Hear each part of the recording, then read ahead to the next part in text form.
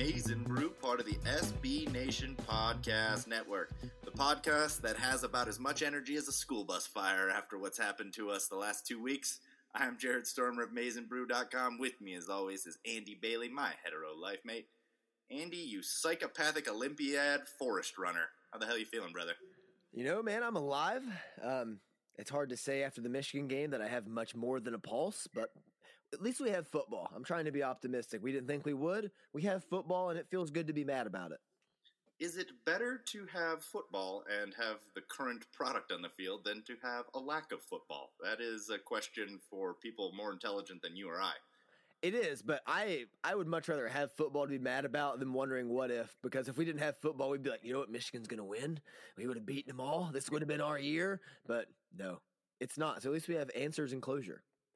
Yeah, you're right. It is better to have football, and I mean, it gives me something to do when I wake up at Saturday and I'm in Mountain Time, so 10 a.m., got games on, and I'm not doing anything on a Saturday at 10 a.m., usually nursing a hangover, so I'm already in pain. Exactly, like you wake up, get dressed, go home, and then you watch football. Yeah, I mean, that's ideally, not in 2020. 2020, it's a lot of dwelling in the home with my own thoughts and misery and watching Indiana absolutely beat the brakes off of Michigan. Yeah, I was not expecting to get boat raced by the Hoosiers in 2020, but I wasn't expecting a lot that happened this year, so just take it in stride. Yep, like I said, it's still the 30th lamest thing to happen in 2020, so you can't hurt me, Michigan. Yeah, we're going to end this year with a countdown of all the terrible things that happened to us, just purge them from our system.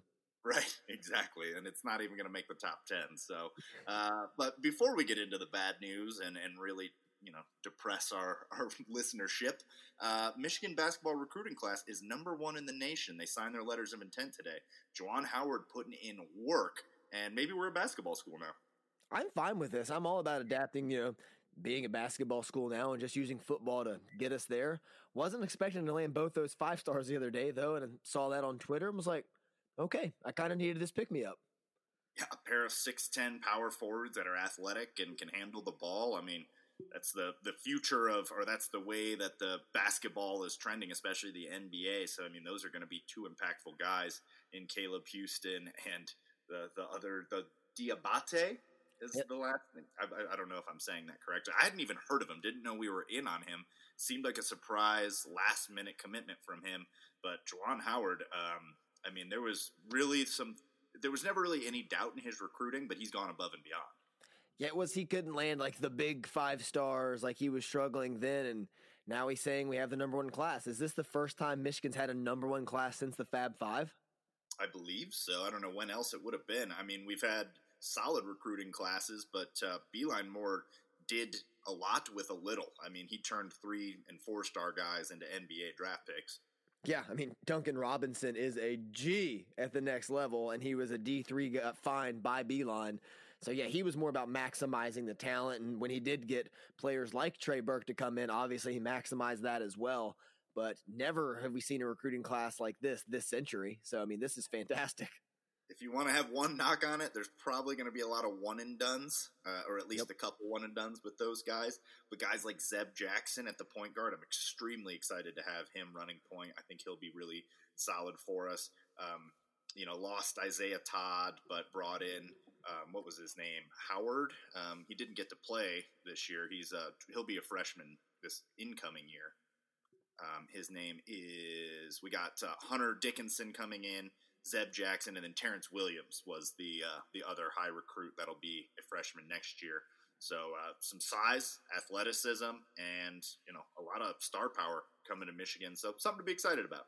Exactly, and the one and done thing is bad. Doesn't feel great, but that's the climate. And if you want to recruit the top guys, you get them for a year, maximize them, they move on, and you reload. Yeah, exactly. I mean, I was saying that more so in jest, trying to find another angle to this. There's really no negatives to this. It's a good look for the program.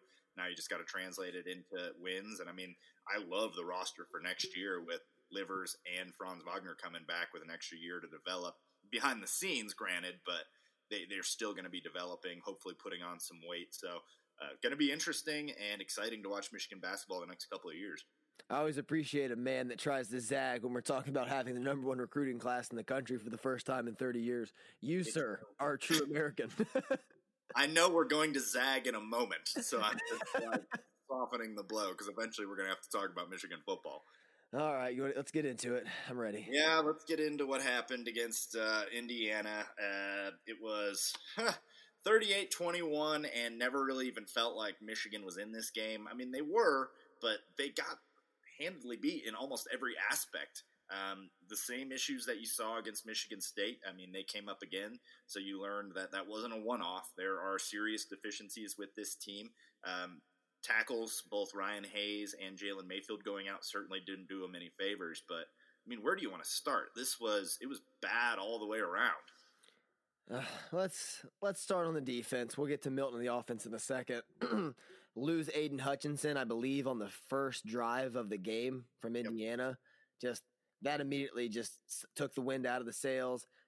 Michael Penix just destroyed this team. Just 30 of 50 for 342 and 3 touchdowns. Made him look like he was, I don't know, Steve McNair back there. He was picking apart this team, slinging it all over the place. They were running the ball on this team. Ty Freifogel had 142 yards, averaged 20 yards a catch. Stevie Scott almost just finished 3 yards short of 100 and had 2 touchdowns. Like, their offense was borderline unstoppable at times. Yeah, and really helped out. I mean, to touch on Michael Penix Jr. real quick, he was on pace for 500 yards when they went into the half. They cooled it down in the second half, having a little bit of a lead. So, I mean, it could have been much worse. He could have had 500 yards passing and 4 touchdowns, but they slowed down a little bit, took the foot off the throat in the second half. So it could have been even worse. But yeah, like you were saying, but also a lot of that was self-inflicted. On several of those scores, they came on free plays. Free plays were huge, jumping off sides. Seemed like once a drive. Usually it meant points, too, in this game. Those errors directly led to points. The pass interferences would extend drives, also leading to points a couple times, particularly in the fourth quarter where Vincent Gray, we finally get pressure, and Penix Jr. is rolling to his left just trying to get rid of it. And for no reason, Vincent Gray doesn't even look up to see if the ball's there, but does decide to yank on the left arm of the receiver he's covering on an uncatchable ball. I mean, just self-inflicted wounds, and it was ugly to watch. I've never seen this many offsides penalties in one game by the same team. No, and obviously some of that is they're kind of getting used to this new environment of playing without fans. And I really, really think this team could use the support of the home crowd. They could have used it against Michigan State, and they're going to need it against Wisconsin. But maybe even just having that, the crowd noise to try and take away some of that and limit the effectiveness of how they're able to draw them offsides, I don't know. But that was undisciplined. It was sloppy. It was several players doing it. You got pass interference. You got Don Brown's unwillingness to switch to zone, and then he does switch to zone, and it looks like he hasn't really taught how to play zone, or not with this team. Pick an issue. They were all over the place. It's very frustrating watching Michigan than watching any other top-tier program, because any other top-tier program has a seamless blend of zone, man coverages, and different schemes and disguises. Don Brown's feels really cut and dry. It's either going to be heavy press man or a bracket zone coverage with a lot of holes in it that hasn't been ironed out or tested. There's not much variance on the field of it. All the players are dropping in similar positions, and these receivers are too smart for that. At the college level, if you see a zone, you settle in, you catch the ball. If it's man to man, you work on him and get separation. It's very frustrating to watch. It's just, this is not the kind of defense you can have for an elite level team. Michigan's given up over 400 yards in their last 4 losses. Like, this is unacceptable. Yeah, one of them we gave up 577 to Ohio State. We've also lost 4 of our last 5 games. And, I mean, in year 6, you don't expect to see that kind of decline. And part of it, too, going back to what we saw on defense, Sean Nua he better be coaching for his job as well, because I was not impressed with the defensive line, their lack of just anticipation, the lack of pressure. Not a lot of pressure to speak of whatsoever. Great, Aiden Hutchinson goes out, but they didn't do anything against Michigan State. Kwity Paye wins a lot of one-on-ones, but he's the only one winning one-on-ones. Yeah, Aiden Hutchinson, when he was healthy, the first game he was effective. The second game against Michigan State was ineffective. The defense could not get off the field. Indiana was converting third downs at 50%, 2 for 2 on fourth down. They had 88 plays to Michigan's 52, and they possessed the ball 38-50 to Michigan's 21-10. I mean, it's just not good no matter how you look at it. Let's switch over to the offense, which I think played a little bit better. I mean, played within themselves, were kind of where we expected them to be, minus the 13 yards rushing. But, 13 yards rushing. Three of their 6 rushers, or 2 of their 4 rushers. Yeah, 3 of their 6 rushers had negative yards rushing. Blake Corum, Giles Jackson, and Joe Milton all went backwards. So that's not going to get it done. Look, you're missing your 2 starting tackles. One of them's potential first rounder. That's not going to help. But we had been praising how there was depth on the offensive line, and this is a position group that we feel good about. 13 yards rushing is abysmal against an improved Indiana team, and Tom Allen's a defensive head coach, but that is just abysmal, and you can't put all that weight on Joe Milton's shoulders. No, you cannot. He was never comfortable in the pocket. The offensive line change definitely rattled him. Once he got hit a couple times, he got happy feet, got confused in there, moved around, ran out of the pocket when he shouldn't have. Just didn't have the trust and comfort that he was used to inside the pocket. And Milton's already shaky, being a young first-year starter, and having, a Russian roulette on the offensive line didn't help. No, definitely not. He showed you some things, though, and you saw some things with the offense, particularly with the young receivers. Cornelius Johnson had a good day. Ronnie Bell, I think we can go ahead and lock him in as our best receiver and one of the best players on the offense altogether. But you see the potential, but they're just a ways away, and they can't do it without a running game. This team needs to lean on their stable of running backs and a strong running game if they want to win games. And then your defense. And you don't have either of those things, so now it's up to Joe Milton to win these games. He's not quite ready for that. I think eventually he will be. The talent is there. He's getting better, minus those interceptions, particularly the first one. That was bad. But you expect that out of a young guy. But he needs some help, and 13 yards rushing ain't helping. No, because he flashed the talent. That one big throw to Ronnie Bell on the run was perfect. The deep ball to Cornelius Johnson to tie the game at 7-7 was probably his best throw of the season. But then you have throws where he misses Ronnie Bell wide open by 15 yards. Like, he has the bad interception when Michigan could have cut it to a 1-score game in the fourth quarter despite how bad they were playing. It was just, Milton is so up and down. Like, he just needs to find the happy medium. And to your point, if Michigan could establish the running game like they did against Minnesota, it's a lot easier for Gaddis to get his rhythm. Josh Gaddis is an above-average play caller when Michigan can run the ball, and he's a below-average play caller when they cannot. Right. I still have faith in Gaddis. He's never had an outing where they only ran for 13 yards. I mean, you probably have to go way back in his coaching career to find an outing with that little rushing output. And we've got the backs to do it. We've got talented backs. But, I mean, just the penetration from Indiana. Indiana is able to get such penetration against Michigan. I mean, the talent gap there should be big enough that you're winning your one-on-ones, even with our second string in there. But no, second level as far as our offensive line getting to the second level, and nobody really able to get anything going. Zach Charbonnet had 1 rush. I mean, that's not going to cut it either. Granted, you're playing from behind most of the day, and you need to throw the ball. And you see that it's not working, but 1 rush for Zach Charbonnet is not going to cut it. No, not at all. In his 1 rush, he got 4 yards, which on average was Michigan's highest rusher. So it's tough to say, man. I will say, though, you've got to just pick a back or two and start with them and give them a chance to get into a rhythm. This new running back every series, that's not – I don't like it personally. Maybe that's the way to do it. You keep everyone fresh, but I'd prefer to see someone get a chance to get into a rhythm. I think you have to do it more like they did last season when they only had the 2 backs in Haskins and Charbonnet. Like, you look at the Notre Dame game last year. Haskins was the guy. He was hot, and they rode him, and he was incredible. And I think that's what Michigan needs more of this season.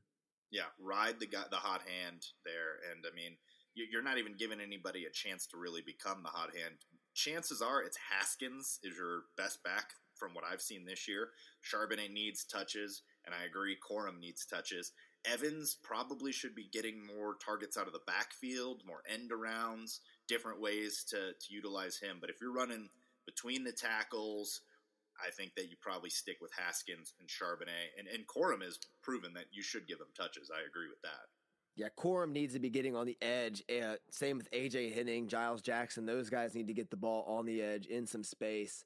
But yeah, Haskins has been the guy this year. He's looked the best and the most consistent, especially against Michigan State. He was the one hot back in that game. And man, let Haskins cook. Come on.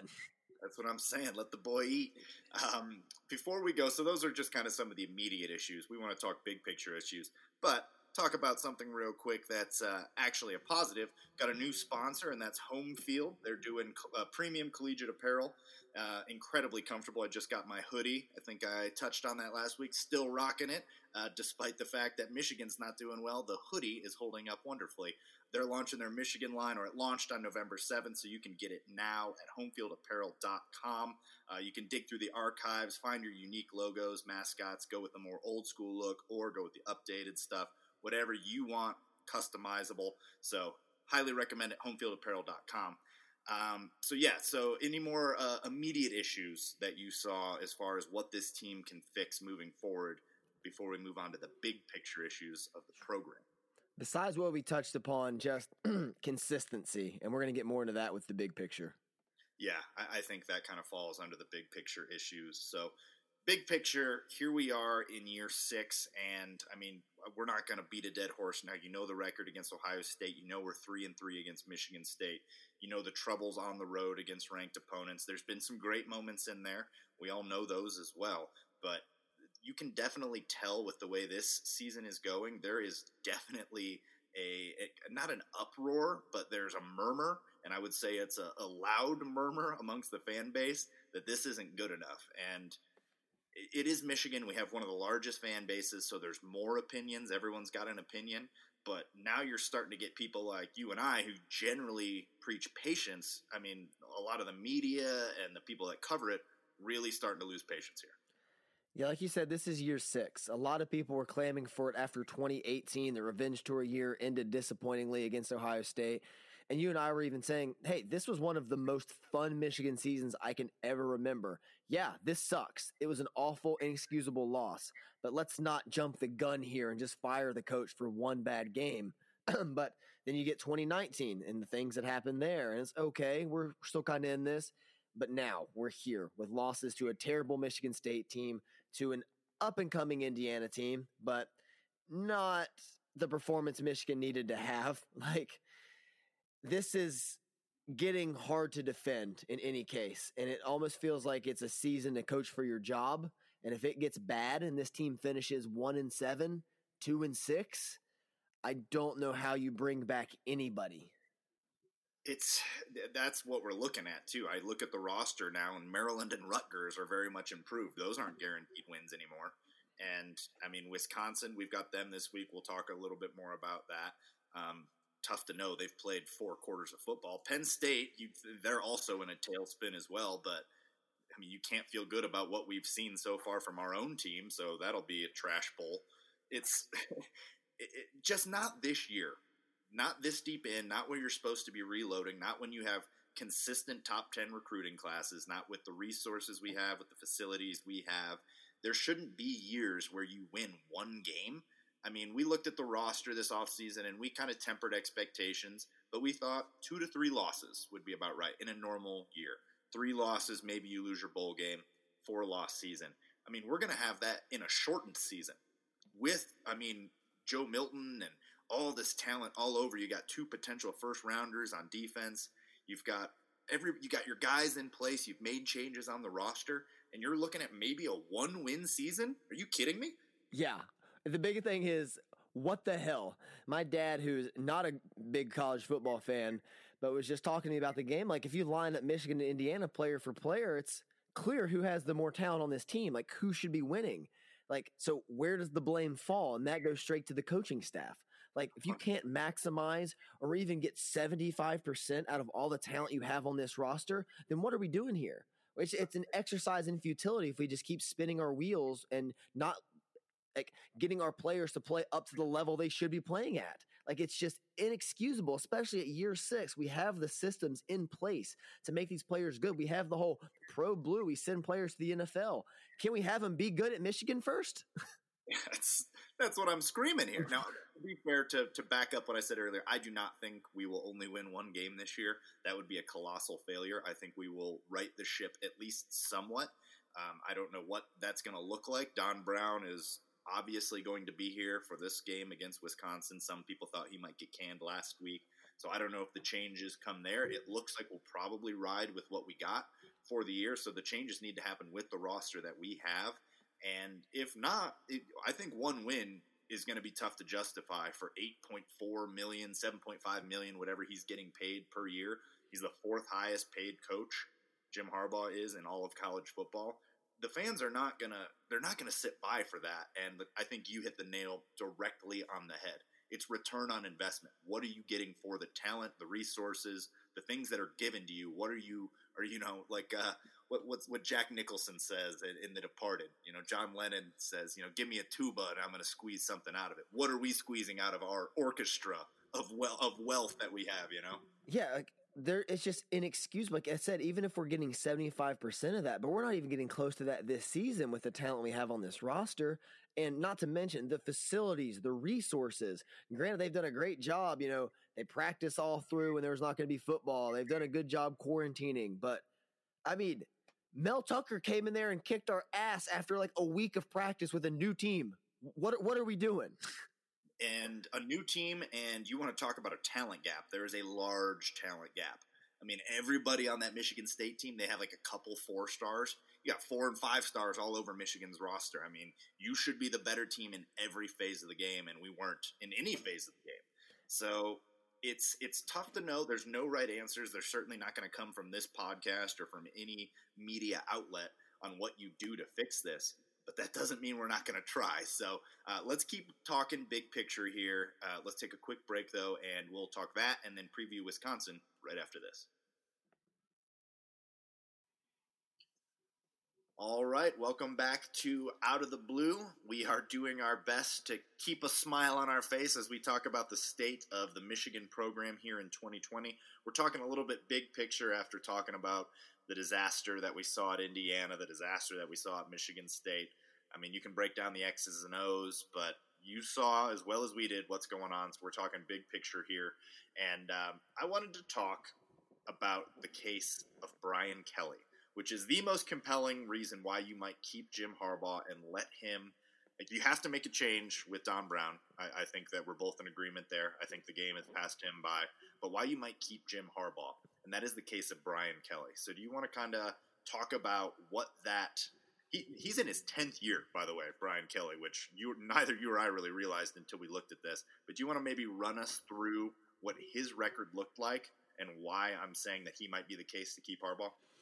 Yeah, so Brian Kelly, as you mentioned, has been at Notre Dame since Obama's first administration, halfway through it. He's been there forever, which feels like 3 lifetimes ago. So Brian Kelly rolls through there. He goes 8-5, 8-5, 12-1, national title game appearance where they got boat raced by Alabama, but still. Yeah, so let me stop you right there because I want to compare this kind of – does that not sound a little bit like what Harbaugh did right out of the gates? Within his first 2 years, Harbaugh is knocking on the door of the Big Ten and the championship game. Yep. So there's some parallels there. Yeah, even better. Harbaugh was 10 better and, than yeah, was what finished the season 10-3, won the bowl game, blew out Florida with Rudock, and then goes into 16 and starts the season undefeated before dropping to Iowa, finished that season 10-2, and then again 10-3 in the second season. And we think, wow, this is it. Right. So actually a better start than Kelly out of the gate. Okay, continue, please. All right, and then he goes, Brian Kelly, after the 12-1 season. Let me find. I lost my play there. He goes 2013. Yep, goes 9-4, 8-5, 10-3, 4-8. That's the next stopping point. 2016, he goes 4-8. It would have been very easy to dump Brian Kelly that year, and I think Notre Dame fans, probably the majority of the fan base, I'd need to talk to a Notre Dame fan, probably wanted him gone. Yeah. 100% wouldn't have gone. But the thing is, he lost 8 games that season. He has not lost 8 games since that season. Combined. Next year, he goes 10-3, 12-1, 11-2, and they're currently 7-0 and just beat Clemson in double overtime. Exactly. So that is, to me, I think Notre Dame is the best barometer for Michigan right now. You can't judge yourself against Ohio State, Clemson, or Alabama, because I'm pretty sure if you have a pulse and you can write your name on the dotted line, you can get into that school. Michigan is more on par with Notre Dame as far as a big-name college football program that has higher academic standards, but also, expects to win football games and also has the resources, the money to pay a coach. And they stuck with him after that 4-8 season. That was his 7th year. We're in Harbaugh's 6th. So this could very well be his, Brian Kelly 2016 4-8 year, but it might be a 1-win year. Now, you compare the record that you just saw against what Jim Harbaugh has done. He doesn't have a year, in fact, 8-5, which he's done 3 times, Brian Kelly. Harbaugh did in his worst year. That was Harbaugh's worst year up to this point in 2017, which we said, and you said a great point off air, that it should be their floor. Yeah, that absolutely should be his floor. He's making this much money. He should not lose. He should not win any less than 8 games. It's not the standard. It's just the very bottom basement. I mean, Harbaugh's had a great tenure here. He struggled in really 2 aspects, and it's Ohio State games. It's Ohio State games and this season now, like what they've transpired into. So you can even put rivalry games in there with the 3-3 Michigan State mark. But the way they're falling right now definitely feels eerily similar to the 16 Notre Dame season. The defensive changes have to be made. There's no excuse. The new offensive change, there's if you rewatch the Indiana game, there's a lot of positive momentum to take away. Watching it live, it didn't feel so much, but on rewatch, there's really good sequences and really good rhythm at times. But defensively, maybe you make a few changes there and you run it back with Harbaugh. Like, could he turn it around like Brian Kelly? He's got a year left on the contract, and it's going to be hard to move on for him in a year with no revenue because of COVID. Yes, I think that you're kind of forced into some things because of the lack of revenue. So I really doubt that they move on from Jim Harbaugh, so the issue might be forced. But 4-8 is pretty bad in a full season, but if we do end up winning 1 game, which like I said, we're not going to win only 1 game, but we might only win 3, and that is not going to sit well. And I don't know if Michigan fans are more patient than Notre Dame fans, or if we're all the same. Chances are most college football fans anywhere you go in the country are the same, except Michigan State, who seems to just only have trolls for fans. But I don't know what the response is going to be to a 3-win Michigan season in year 6 for Harbaugh. I don't know if the noise will be so loud that they force him out. I don't know if they would just drown out that noise and say, this is what we're doing, we're sticking with it. It's just a very interesting point, and I think that it's made more interesting by the fact that it's Notre Dame, who I think is it's the closest facsimile to our program. That's a great point, and it's one I haven't heard been made almost anywhere. Everyone's just, wants the new coach. It's kind of like how the most popular guy on a football team is always the backup quarterback. It's like, you always want to change it up, do something different. But Notre Dame has proven that, you stick the course, and after that 4-8 season, 2 years later, they go to the college football playoff, and now they're in line to do it again. It's like, granted, Brian Kelly has, the BCS championship appearance, and Harbaugh fell short against Ohio State in 16. So, yeah, that buys you some time. But no, this is very similar. In a year and off season where it's going to be tough to make changes, that might be your best bet, especially if you can't land a home run hire. Because I guarantee there are already feelers out there they can bring in somebody. Exactly. And I'm just looking it up right now. If I'm not mistaken, Brian Kelly made a coaching change. Yes, he did. He made several coaching changes after that 2016 disaster season that they had. Scott Booker, Keith Gilmore were both dismissed. Mike Denbrock was hired at Cincinnati. So he got rid of 6 coaches on his staff, changed roles after that. So he did recognize, much like Harbaugh has done in years where we've fallen short, that you've got to make changes. So that would once again have to happen with Harbaugh because people have Don Brown figured out to a T, to the letter. Yeah, dude, people can read Don Brown like a children's book right now. It feels like Eric Carlisle wrote the book on it. They're just tearing through him. There have to be changes made with him, probably Sean Nua. I like what Gaddis brings. A lot of position coaches need to be shuffled around, moved, taken out. You don't do the Mark D'Antonio and just move one guy here and one guy there and just change their name, their titles. The program definitely needs some fresh blood in there, some new life. And, maybe that's the move you make. Because even in Brian Kelly has his bad games. We housed them last season. But they bounce back, and they're number 2 in the country now. Like, it didn't just waterfall from then on where they just suck. It's like, no, they took the loss, moved on, and here they are. Exactly, and we've taken beatings before and haven't called for Harbaugh's job. I mean, Penn State absolutely beat the brakes off of us with Barkley and Trace McSorley, yeah, and that really solid team that they had. But we're like, it happens. Games get away from you. Let's not overreact to this. But now we've lost 4 of the last 5, and the defense has been a common denominator in those losses. So, yeah, I want to make that switch now. Let's kind of talk about the coaching staff and what changes we need to make. I agree. You touched on the 2 names that have to be the hottest seats right now, and that's Don Brown and Sean Nua. Sean Nua, I mean, I guess we took Greg Madison for granted there as the defensive line coach. David Montgomery, way back when, who went to Oklahoma, he was D-line coach for a while. We've lost some position coaches that you say, we'll just make up for that. But some of them have been bigger than they really seemed on the surface. Special teams have taken a step back this year. Chris Partridge was a big part of that. He was also being groomed to be the next defensive coordinator. He's gone. Devin Bush Sr., great recruiter and beloved in the locker room. You let him go. So some of those smaller position changes, I think, coaching position changes are also starting to show up here as well. The loss of Partridge especially was felt in the special teams, and you go to the first special teams play of the season, and it's a blocked punt. At that moment, I knew, all right, this is not the Chris Partridge coach special teams we've seen in the past. Most definitely, and you're starting to notice those things, and defensive line in particular, losing Madison, I think, is also super important. You notice that one. At the time, we were just like, snake in the grass, let him go, but man, you'd love to have him on that defense right now. I mean, he's tried and true. It would make a huge difference for this defense. It's such in desperate need of an identity or just some kind of injection of life. Something to lean on. I mean, you've got great players all over. Like, Dax Hill's incredible. Kwity Paye looks great. Hutchinson, when he's able to play, looks like above average. Doesn't look quite as strong as we were expecting him to look.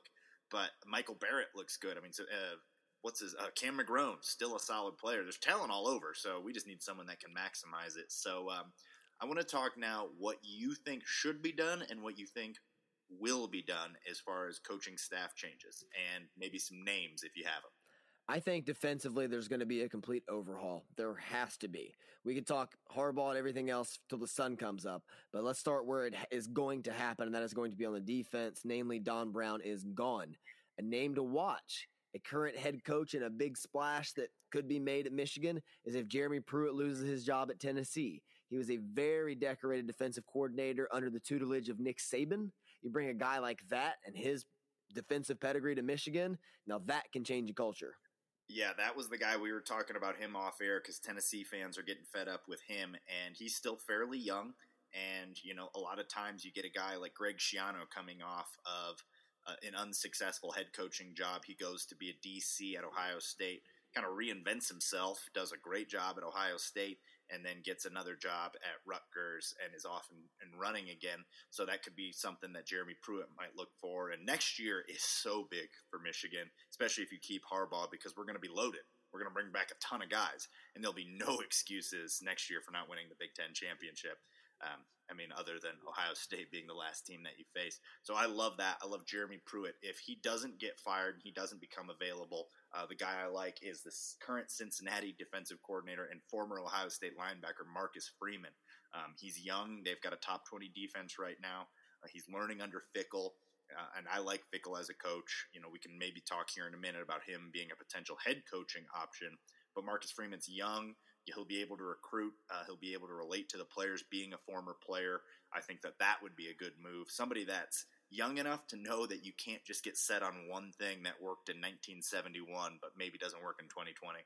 That's exactly what you need somebody like. Obviously, the pinnacle of defensive coordinators in college football is Brent Venables, a guy that is just, year in and year out, reinventing the defense, moving pieces around, making adjustments to the players he has, not just running one set scheme. And the master of anything defensive is Nick Saban, who has been doing this forever and getting defensive coordinators, head coaching jobs long before we were covering football. So you have to be adaptable. And I think going with a younger guy like that who has proven that he can do this is a big deal. A lot of Michigan fans are clamoring for Chris Partridge before he departed to Ole Miss. Well, their defense is currently 119th in the country. Not all his fault, but this is his first defensive coordinator job. I don't want anybody to have their first defensive coordinator job at Michigan. I'm sorry. Right, yeah. I mean, because this season, it's shortened, it's not a full season. It's a weird season with no fans and everything. So, I mean, he could still end up being a good D coordinator for them. I think he will end up being a strong defensive coordinator, but we don't know that yet. Going after Chris Partridge to lead your defense just because you thought we should have kept him would be an overreaction. Now, if you were going to overreact and you wanted to go to somebody that's been on the staff, the name is Greg Mattison. You know what Greg Mattison can do as a defensive coordinator, and I think he was probably a little bit more adaptable than Don Brown. Which is saying something. He absolutely was. He would, do this and do that, and Harbaugh did the right thing of keeping him on the staff, and then he went and became a snake and went to Ohio State. But he at least knew how to adapt with his defense and wouldn't just run the same one or two schemes every game. Yeah, and if you want to be a two-headed snake and just, slither your way right back up to Ann Arbor, maybe that's what we need. I have no idea, but I think you're right. I think there will be changes made on the defensive side of the ball, especially if this ends up being a 3-4 win season, which it's certainly on track to be. I mean, if we right the ship starting this week and run the table to Ohio State, maybe you could justify bringing him back, but we're going to get absolutely fetty-whopped against Ohio State. So we're going to get whop-filliard by this team. Yeah, we already got whop-filliard. Yeah, so I think you're right. I think that it will be defensive staff that gets shaken up. I think Harbaugh probably ends up staying, but you have a couple names should things really go south and we only win 1, maybe 2 games this year and Harbaugh leaves. Anybody that's really standing out even? Of course, you mentioned one already who everybody is high on, and that is Luke Fickell. You take the Ohio State prodigal son and you take him to Ann Arbor. You talk about a snake move. He brings his young defensive coordinator with him, and that's what he's done at the Cincinnati job. There was a reason Urban Meyer kept Luke Fickell around when he came to town. Luke Fickell is an up-and-comer. He really is, and if that happened and you kept Josh Gaddis and maybe kept Ed Werner and kept some of that continuity with the staff, I mean, all of a sudden you're in business. I'd be totally for that. If you can get Brett Venables to leave Clemson, he seems pretty content there. Eventually he'll take another job, but he's like you mentioned off air, he's got 2 kids on the roster, so he might be entrenched there. But if you could get Brett Venables to come and be a head coach, I'm not going to say no to that. First-time head coaches worry me, but I mean, he's been there under Clemson. He's seen it. I think that he'll do great wherever he goes. Yeah, Brent Venables has earned the right to do what he wants at this point. Just wants to be an assistant and go to national title games every year, so be it.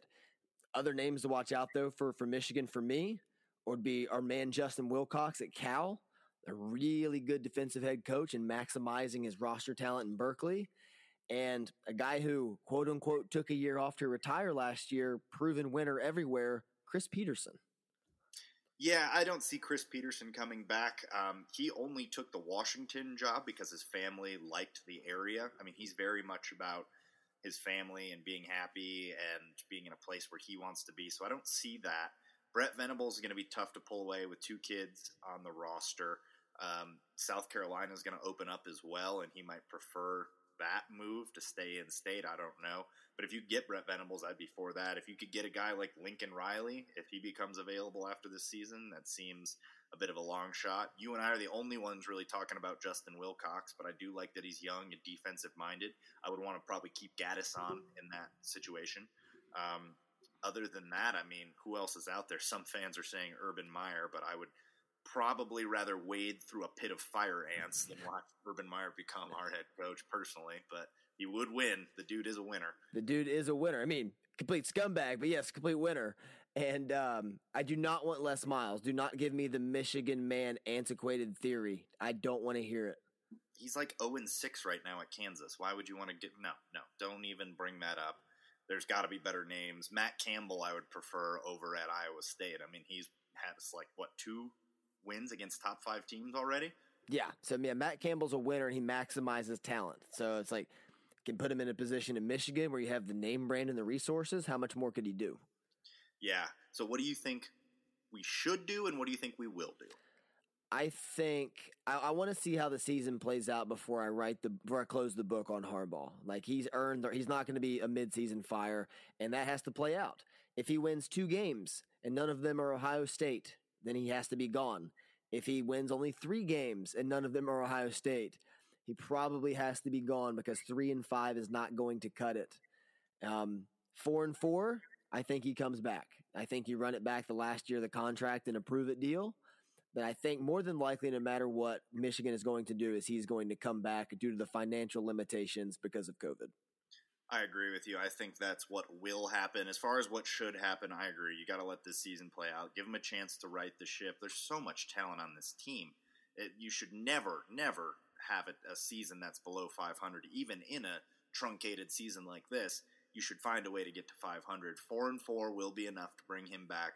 But if he decides that what they've got on the staff is good enough, I'm going to be extremely upset. So I think what does happen is Harbaugh comes back and you see a shift on the defense as far as coordinators. Yeah, there has to be some kind of cataclysmic change on the defensive side of the football. We can't just run it back. We can't do the D'Antonio shuffle.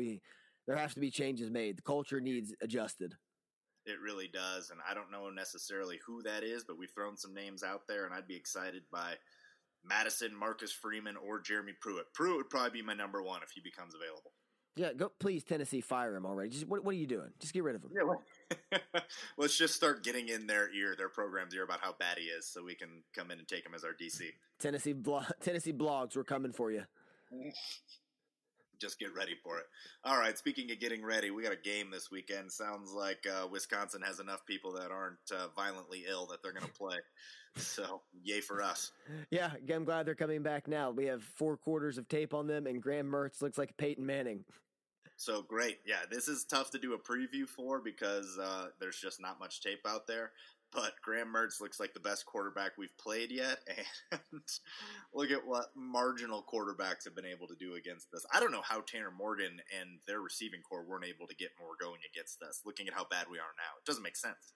I have no idea. Thank God 2 of their offensive linemen were out. That must have been it. The pressure was better that day. We're able to get pressure. So if we're able to get pressure on the second best offensive line we're going to face all year, then we should be in good shape. But, oh yeah, and Aiden Hutchinson's not going to play in this one. And Kwity Paye was banged up in the last one. And we still might be without our 2 starting tackles. And Luigi Villain was also banged up in the last one. And Cam McGrone was hobbled a little bit. I don't know. I don't know what to tell you. Based on what we've seen on tape, granted, they only played Illinois, and I did watch that game, so I am familiar with what they've got. And I thought that they were a good team and were going to be above average in the passing game, but I thought that they were maybe lacking as far as that dominant running game. But that doesn't matter. Like, we're actually doing okay against the run, but teams are just able to eat on our secondary. And Graham Mertz is super accurate. That you could tell even against Illinois. Doesn't matter who you're playing. Putting the ball where it needs to be put is, it does not matter the competition, and he can do just that. And Vincent Gray, oh, my poor sweet boy, who I don't want like. I know you've been getting ragged on and getting drugged through the mud, but it could be another long day for him. Graham Mertz was 20 of 21, 248, and 5 touchdowns. They had 10 players record a rush in this game. That's what I'm saying. Like, they didn't need to worry about their running game because now they found a quarterback. And their offensive line, probably not as strong as it's been. In fact, I will say assuredly not as strong as it's been in some of the past years because they've had absolute monsters. So, but it's Wisconsin. They're going to get it right. I guess what you hope for in this game is that 2 weeks of not being a football program gives us the leg up. Yeah, Graham Mertz is going to have 2 practices since October 23rd. And he's probably going to come in and make Don Brown look like he just learned what football was last week. Optimism is sky high here out of the blue this week. I mean, if it were anything else, if they were the normal Wisconsin team and they had to like just pound the ball and Jack Cohn had to beat us, I'd be like, all right, we're gonna have a chance in this. But what they excel at, based on the one game that I've seen, is putting the ball into receivers' hands down the field. And what is the thing that absolutely can be taken advantage of on our team? Oh yeah, it's our secondary, particularly the corners. Besides our defensive ineptitude that's going to just be exploited again in this game, how do you think the offense is going to fare against Wisconsin's defense? Depends if we can get one of the two tackles back. If we can't get them both back, it could be, or if we don't get either of them back, it's going to be rough again. I mean, we're still adjusting there, and I thought that the new offensive line, the shuffled offensive line, did okay, all things considered. Joe Milton was under pressure, but it wasn't immediate pressure to the point like end of the Hoke era where you're just like, all right, do we even have an offensive line, or are they just sticking tent poles into the ground? It was definitely better than that, but they at least have to be able to establish some sort of rushing attack to allow Milton time and opportunity to see the field and not get so scared back there. He can't be like Sam Darnold last year and seeing ghosts, because that's how he's played at times this season. So, yeah, I am not really afraid. I'm just kind of expecting bad things. I'm not afraid because you've already removed my heart and soul. What more can you do to me? We say that. We'll say that against Ohio State. They're just going to go for the jugular, so. Yeah, Ohio State could do it, but Michigan State already was the most brutal loss of the year, and then Ohio State can maybe come back and beat that as far as brutality. But if we get beat by Wisconsin, I mean, I'm expecting it. Now, if we get blown out, and I would say that Indiana blew us out even though it was only 17 points or whatever, that's a blowout for an Indiana team that, usually recruits in the 30s and we recruit in the top 10. Wisconsin is a better team. They're more talented. Oh, yeah, and they already, in his first year, have a quarterback that can put touch on the ball down the field.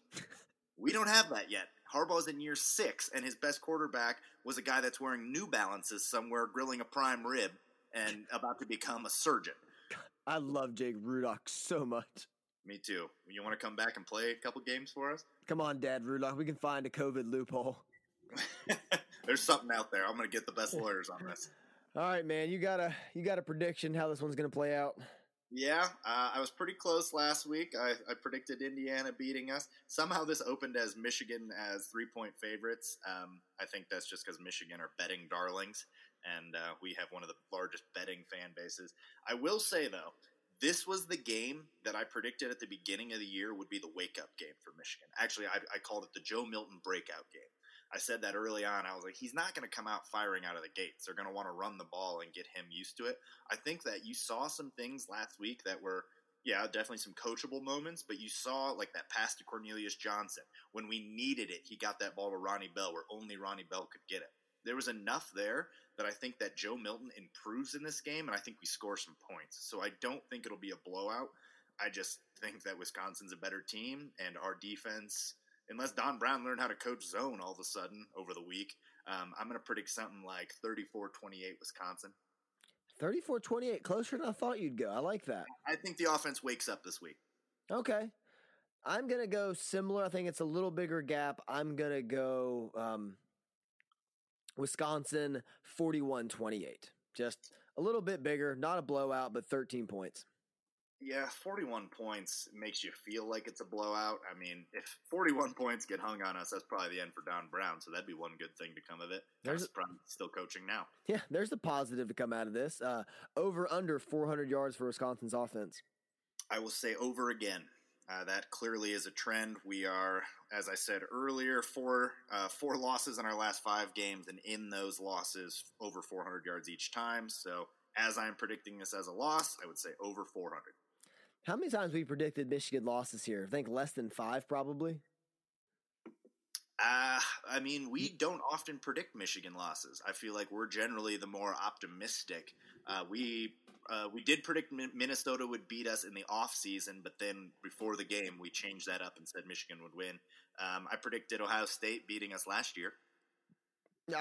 Did you? I thought we both returned ship and we're always going to pick Michigan.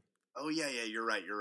Yeah, you're right. I said I was going to, and then at the last minute, I said it doesn't feel right. This year, I've learned my lesson this year. I'll predict it now, 61-20.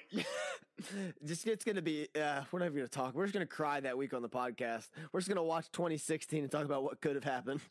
Yeah, I'm going to put on Shawshank Redemption, and we'll just play the audio of that because it'll be less sad. So if you guys ever seen this really sad Tarkovsky movie, okay, we're going to watch it. No subtitles. Yeah, Shawshank's not sad enough. We need more tears in here. We're going to watch A Star is Born and just cry the whole time. We're going to watch The Boy in the Striped Pajamas, and you're going to listen to the whole thing while we cry. That's all it's going to be. Then it's like, thanks for coming. Thanks for joining us on Out of the Blue. All right, brother. Any final thoughts on this one? I hope Don Brown can right the ship for a game or two, get some wins, but this is his last season at Michigan. Most likely. But chance to right the ship here, and you win out all the way up until Ohio State. Yeah, this is the salvage season. Yeah, then you give us hope again, and before we get our souls ripped out.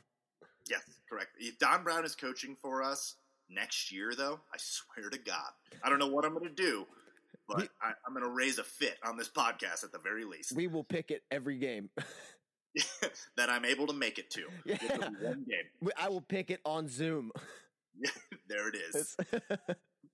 All right, brother. That's going to do it for Out of the Blue. Make sure you like, share, subscribe wherever you get your podcasts, Spotify, Apple Music, iTunes, wherever. Make sure you follow us on Twitter at Maize and Brew. I am Jared. That is Andy. This is Out of the Blue. We'd like to remind you that wherever you go, go blue.